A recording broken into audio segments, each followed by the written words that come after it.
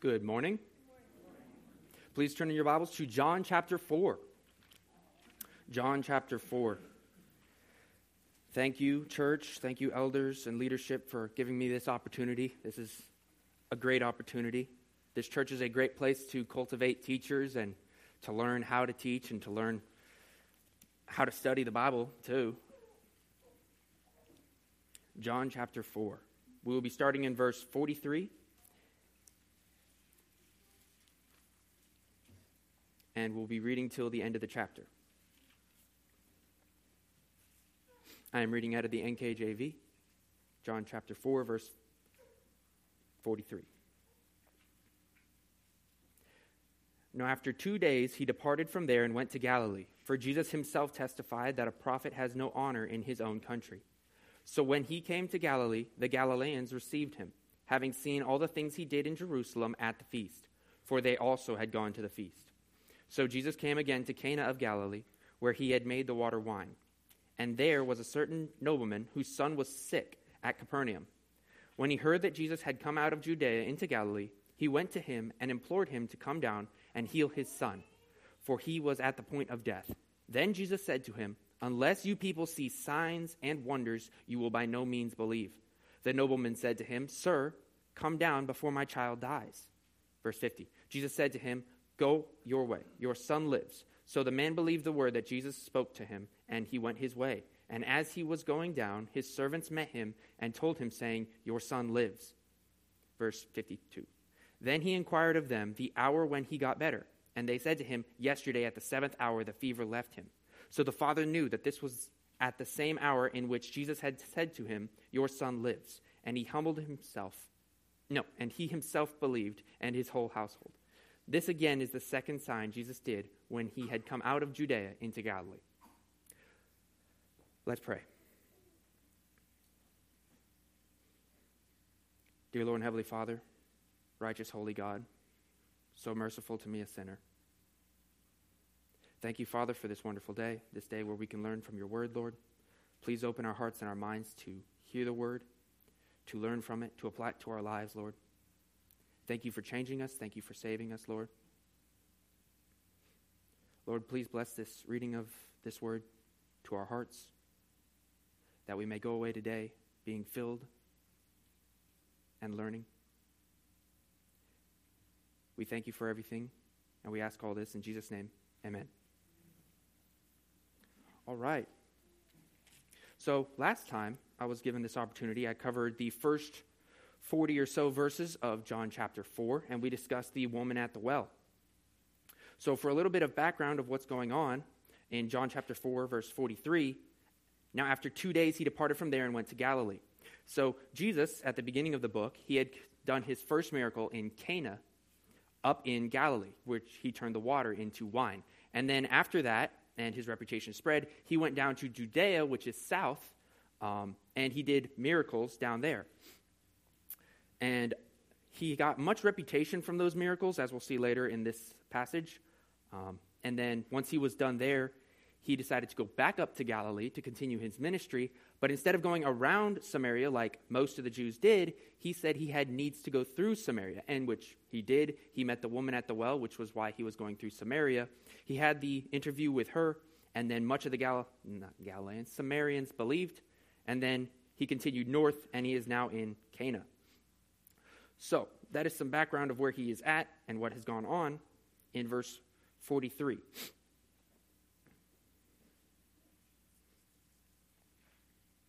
Verse 44. For Jesus himself testified that a prophet has no honor in his own country. So this may seem out of place, because it just described that Jesus had left from Samaria after staying there for 2 days, and now he's going up to Galilee, and it says that he has no honor in his own country. This makes more sense if you look at a map and you realize where Cana is. Cana is north of Nazareth, or northwest of Nazareth. So Jesus likely passed through or passed by Nazareth to get up to Cana. So this makes sense because of all the people that Jesus has talked to, and many people have seen his miracles. The people from his own town, his hometown, are likely the ones who wouldn't believe. because they knew him his whole life, and they would assume, oh, you haven't done any miracles up until now. You're just another one of us. But this does set the stage, which is why this isn't out of place. It sets the stage for the unbelief that we see here in Galilee and we see here in this passage. Now, it says in verse 45, so when he came to Galilee, the Galileans received him, having seen all the things he did in Jerusalem at the feast, for they also had gone to the feast. Now, it doesn't specifically say what feast it is, although it's likely the Passover feast.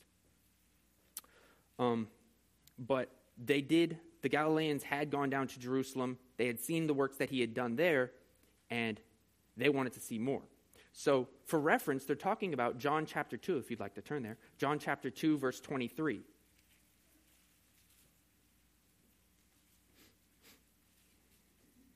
In John chapter 2, verse 23, it says, now when he was in Jerusalem at the Passover during the feast, many believed in his name when they saw the signs which he did.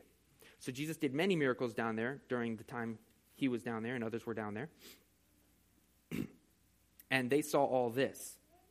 So in verse 45, when he came to Galilee, the Galileans received him. Now this might be a bit ironic, because later we see that even though they received him, they did not believe him, and Jesus calls it out later. But they did come to him now. They wanted to see more, because he had done so many miracles at the feast. Although the works that he did back in Jerusalem are unrecorded, just to let you know. In verse 46, so Jesus came again to Cana of Galilee, where he had made the water wine. So Jesus returns to the very place that he started his ministry, and where he had made the water wine. And there was a certain nobleman whose son was sick at Capernaum. So,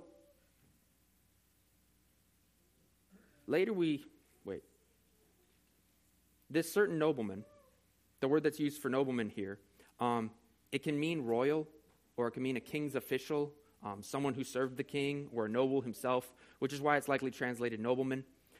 This is not the average Galilean crowd. This is a nobleman who's going up to him and likely has heard of what Jesus has done.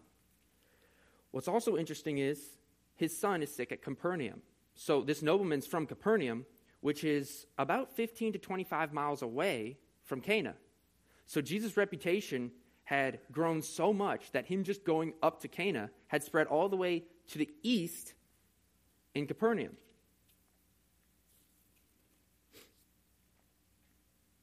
This man was someone important, someone official. We don't know if he was a king. We don't know if he served a king. But regardless, he was an official, and he was seeking Jesus because his son was sick. Now, Jesus had been approached a few times, at least later in the book, but before this, Jesus was only approached by Nicodemus in chapter 3, and Nicodemus came at night. We don't know why. It was likely in secret. But Nicodemus approached Jesus back in chapter 3, and Jesus himself had gone out of the way to approach the woman at the well. But this time, it's an official person, just like Nicodemus, who is approaching Jesus. So while we got to see the contrast before of someone official approaching Jesus and not getting anything out of it, and then Jesus going and talking to the woman at the well, he sought her. Now we see a nobleman seeking Jesus, and he ends up getting something out of it. So we get to see all three different sides of how this ministry is progressing. Verse 47. When he heard that Jesus had come out of Judea into Galilee, he went to him, implored him to come down and heal his son, for he was at the point of death. So as I already mentioned, Capernaum is 15 to 25 miles away, traveling on foot from Cana. And Capernaum is on the northwestern coast of the Sea of Galilee. So this was a long trip. And news about Jesus had spread very far. And he implored Jesus. That's a good choice of word there. Implored means begged. He sought Jesus specifically to heal his son because he had heard of these works. So he assumed, or at least knew, that Jesus was a miracle worker. He believed that much. He had heard the stories and he believed it. Or maybe perhaps he himself had been down at Jerusalem during the Passover. He may have been a Jew. We don't know this. Regardless, he makes a few assumptions here. This is interesting. he implored him to come down and heal his son, for he was at the point of death. So he makes the first assumption that Jesus needs to go there to heal the son. But then he's assuming that Jesus has to hurry, otherwise the boy will die. And therefore now Jesus can't do anything about that. We'll see later that that is incorrect with the story of Lazarus. But he is seeking Jesus. Old, young, rich, poor, all these powers, riches, nothing can stop sickness, death, and disease. Eventually it'll catch up to everyone. And this nobleman, no matter how rich he was or how famous or prosperous he was or influential, he couldn't keep his son from getting sick. And he was right to humble himself and approach Jesus. His son was at the point of death, and he was desperate. And so he goes to Jesus, and we see even the richest people in the world become beggars when they stand before God. Only proud people refuse to see their own mortality, their own frailty. That is what Jesus meant when he said in Matthew 18, 2 through 4, which I'm going to turn to. Matthew 18.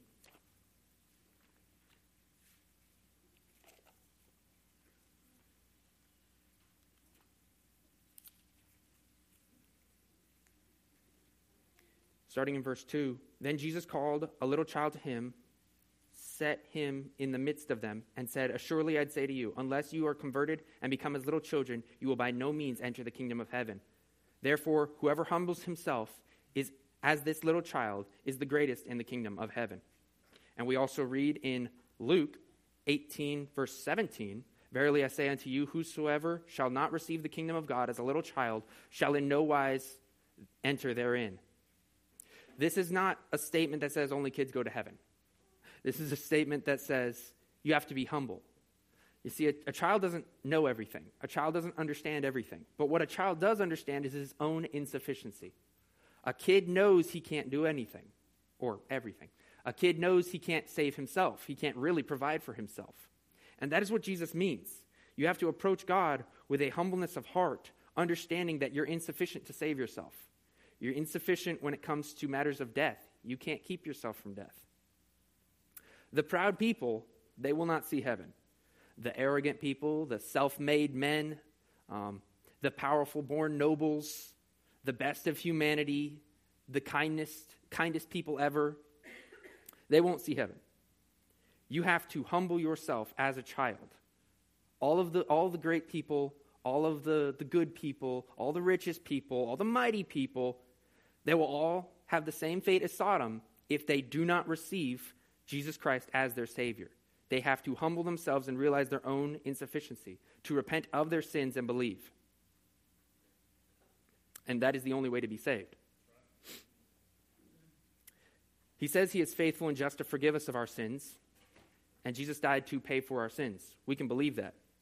Otherwise, it's hopeless. We can gain as much riches as we want. That will not save us. And that is obvious. And that's the point here. Verse 48. Then Jesus said to him, "Unless you people see signs and wonders, you will by no means believe." Now this seems to come out of nowhere.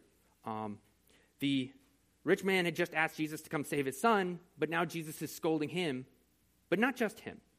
You see, the word for people, if you have the NKJV, you have people there, and it should be italicized, because that's not in the original text. Instead, the you there is addressing a group of people. He is addressing more than just the nobleman. Whether the nobleman is a Jew or not, or a Galilean or not, it doesn't matter. He's addressing the nobleman and everyone else. Unless you people see signs and wonders, you will by no means believe. Jesus is calling out their unbelief. This is a big contrast to Samaria, which Jesus had just passed through. He had passed through, and all those people heard the word and believed. This is a contrast. His own people don't believe him. In his own nation, he has no honor. They just want to come and see miracles. And Jesus, the words here, you will by no means believe. The no is emphasized. It might not be in English, but it's emphasized because they're not even at the first step of belief. They have to see more and more miracles, more and more great wonders, and that's all they want. they're at the first step of faith. They just want to see it. They've heard it, now they want to see it. That is not like the Samaritans, which Jesus didn't perform a miracle for them. He just told the woman what she had done. She went and told everyone else, and then they all came and they got to hear it, and many believed. Other than him telling her what she had done, there were no miracles, and yet they all believed. So Jesus is calling them out. In John, please turn to John chapter 2. John chapter 2, in verse 18. John chapter 2, verse 18. So the Jews answered and said to him, "What sign do you show us since you do these things?" And then also in verse 23. Now when he was in Jerusalem at the Passover during the feast, many believed in his name when they saw the signs which he did. So many believed on him, but they still wanted to see signs. They still wanted a vindication of his message. They wanted him to prove who he really was. And of course, we see what Jesus tells to Thomas. Blessed are those who believe, but have not seen.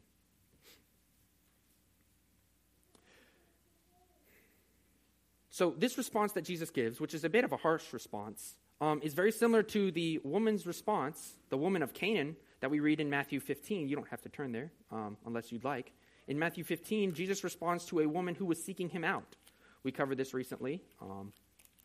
Not me, but someone else covered this recently. In Matthew 15, verses 23, it said, "But he answered her not a word, and his disciples came and urged him, saying, 'Send her away, for she cries out after us.' But he answered and said, 'I was not sent except to the lost sheep of the house of Israel.' Then she came and worshipped him, saying, 'Lord, help me.' But he answered and said, 'It is not good to take the children's bread and throw it to the little dogs.'"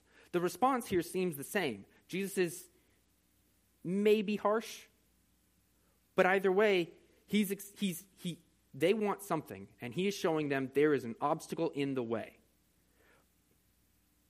But he doesn't stop them. And they go the extra step, and she says, "Yes, Lord, yet even the little dogs eat the crumbs which fall from the master's table." She still wanted it. She knew there was an obstacle, but she still wanted it, and he rewarded her afterwards. She sought Jesus for healing. And although it seems harsh, Jesus knows everyone's thoughts and hearts and intentions, and he deals with them each differently. Some people he turns away. Some people he gives parables to confuse them. Sometimes Jesus shows them the one obstacle, but is still waiting. He still wants them to seek him. And that's what we see in verse 49. The nobleman said to him, "Sir, come down before my child dies." So the nobleman, he doesn't argue against Jesus' point. Instead, he just keeps pleading, "Sir, come down before my child dies." So this nobleman at least believes the stories he's heard. He believes that Jesus can do miracles.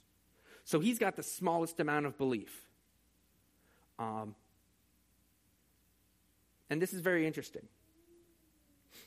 He beckons Jesus not to delay, and he still realizes his utter powerlessness to save his own child.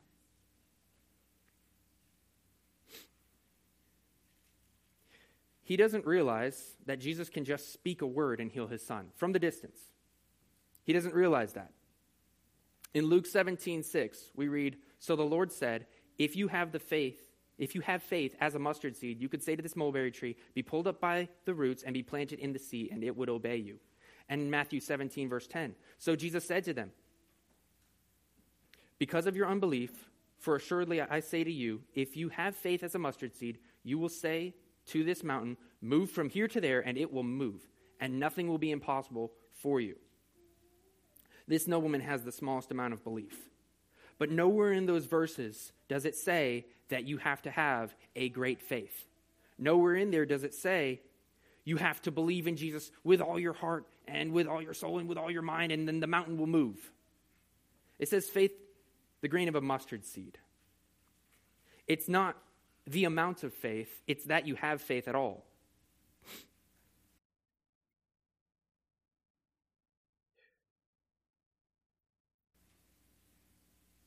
So, we keep reading in verse 50. Jesus said to him, "Go your way, your son lives." So the man believed the word that Jesus spoke to him, and he went his way. So this is amazing.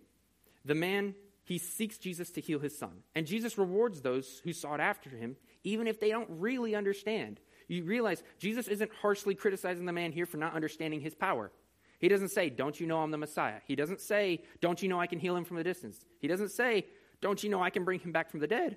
And he also doesn't say, your son has a sickness so that you would come to me.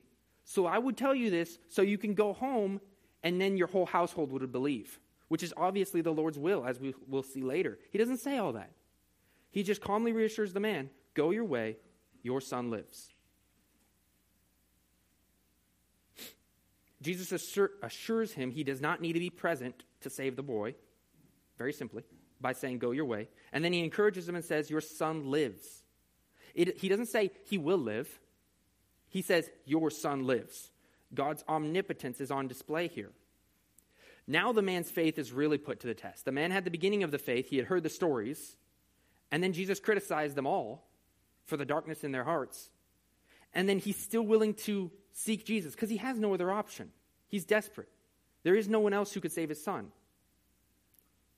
But now his faith is really put to the test because Jesus tells him, go your way. That's probably pretty scary. I imagine if I went to the hospital and said, hey, I really need medicine to fix my son because he's dying. And they said, oh, he'll be fine by tomorrow. I probably wouldn't just go home, especially if he's at the point of death. I probably would get a confirmation, then go home. So the man's faith is really put to the test here.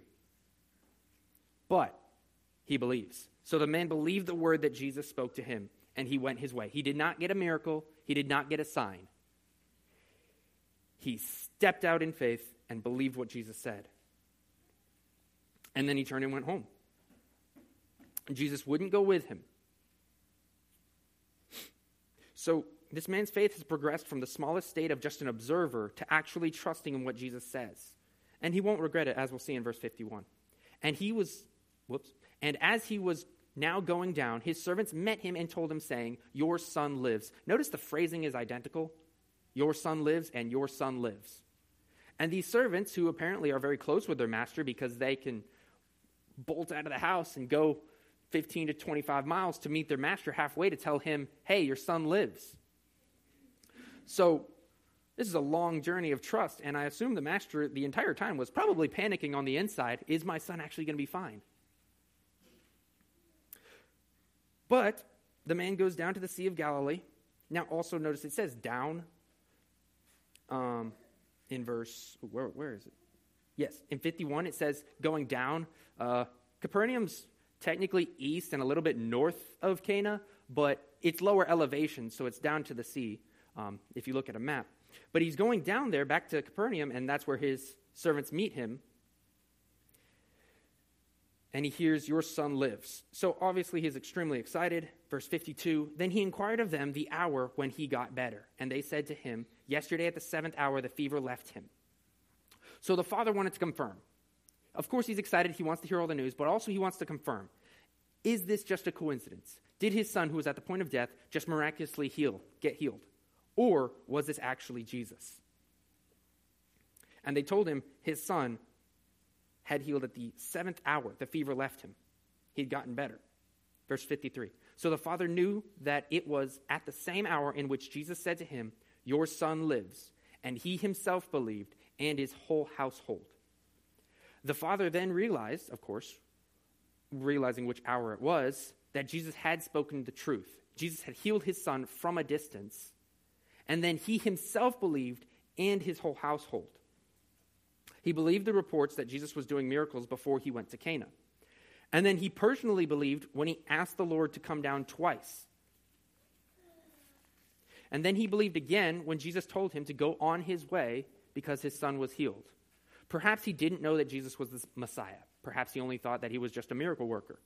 Regardless, he still believed because he had no other option. He was desperate. He couldn't save his son himself. Unlike the Galileans, which just wanted to see and see more, he never actually got to see the moment his son was healed.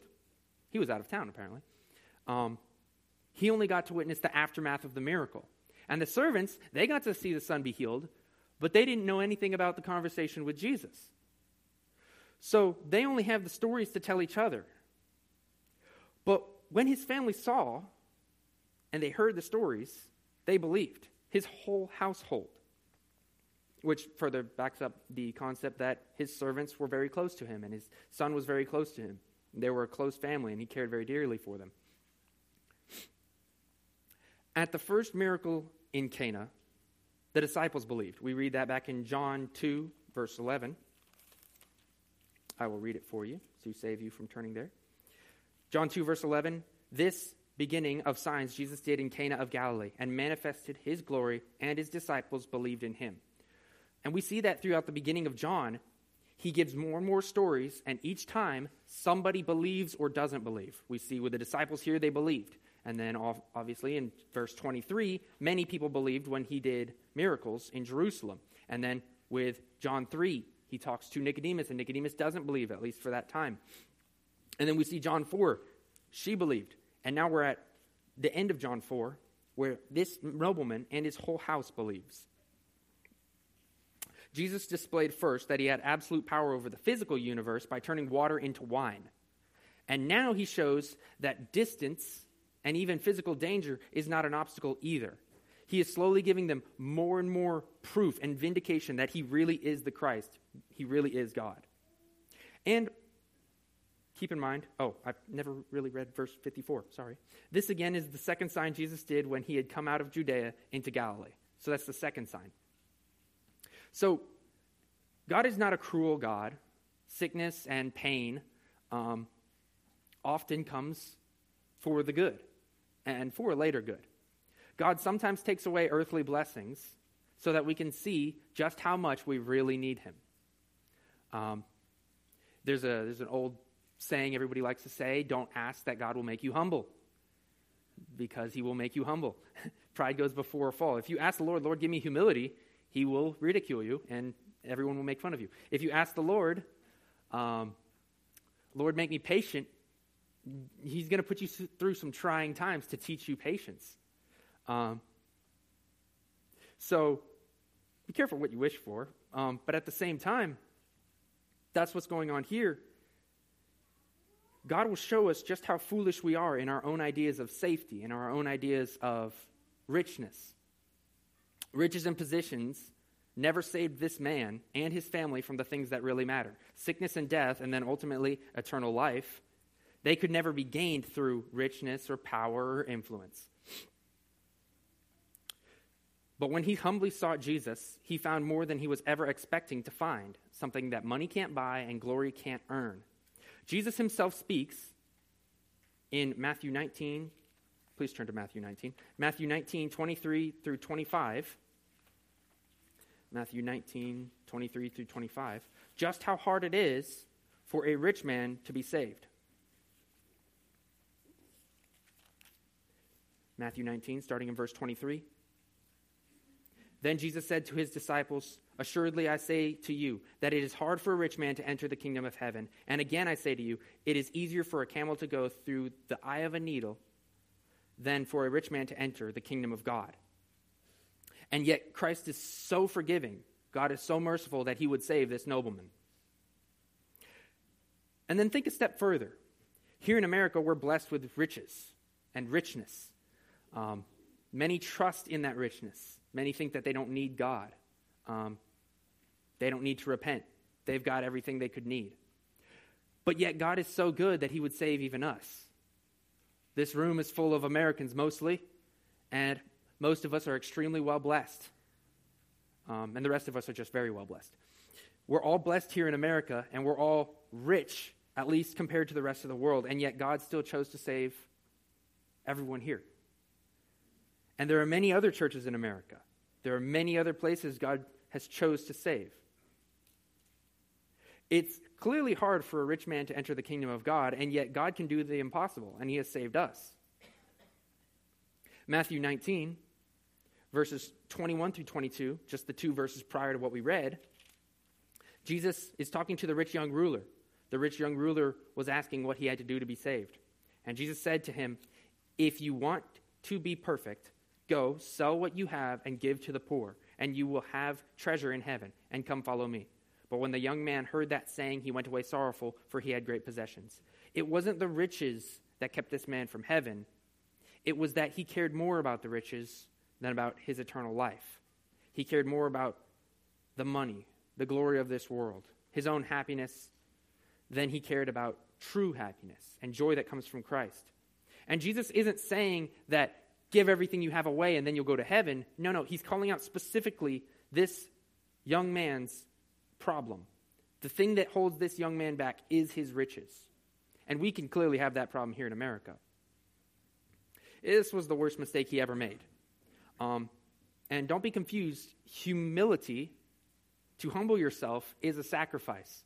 It is putting away your pride and your riches and your dignity and your works, because none of that can actually save you. In Mark 1, verse 15, it says, repent and believe the gospel. In Luke 13:3, it says, unless you repent, you will all likewise perish. So, seek the Lord while he may be found. Draw upon him while he is near. And believe him when he said he would forgive you and save you. Your riches will not save you. Your pride will not save you. Your own works will not save you. There is only one way to heaven, and that is through Jesus Christ. You must repent of your sins, humble yourself, and believe that he will save you because he said he would. So that is all I have for today, this morning. Thank you, everybody. I will close us in prayer, and then we'll stand and sing a hymn of commitment. Dear Lord and Heavenly Father, thank you for this wonderful day, Lord. Thank you, Father, for your great mercies and the blessings you have given us, Lord. We are all so very blessed. Thank you, Father, for your long suffering and for your forgiveness. Thank you for sending your Son to die for us on a cross. Thank you, Lord, for not giving us what we deserve. Lord, everyone in this room who knows me well knows I do not deserve to be saved. They know I do not deserve to be up here. And yet, Lord, you forgive me because you said you would, and I believe that. Lord, you are willing to forgive everyone who will turn away from their sins and believe in you, Lord. Lord, we pray if there's anyone who has not heard the gospel, please, Lord, give them another opportunity.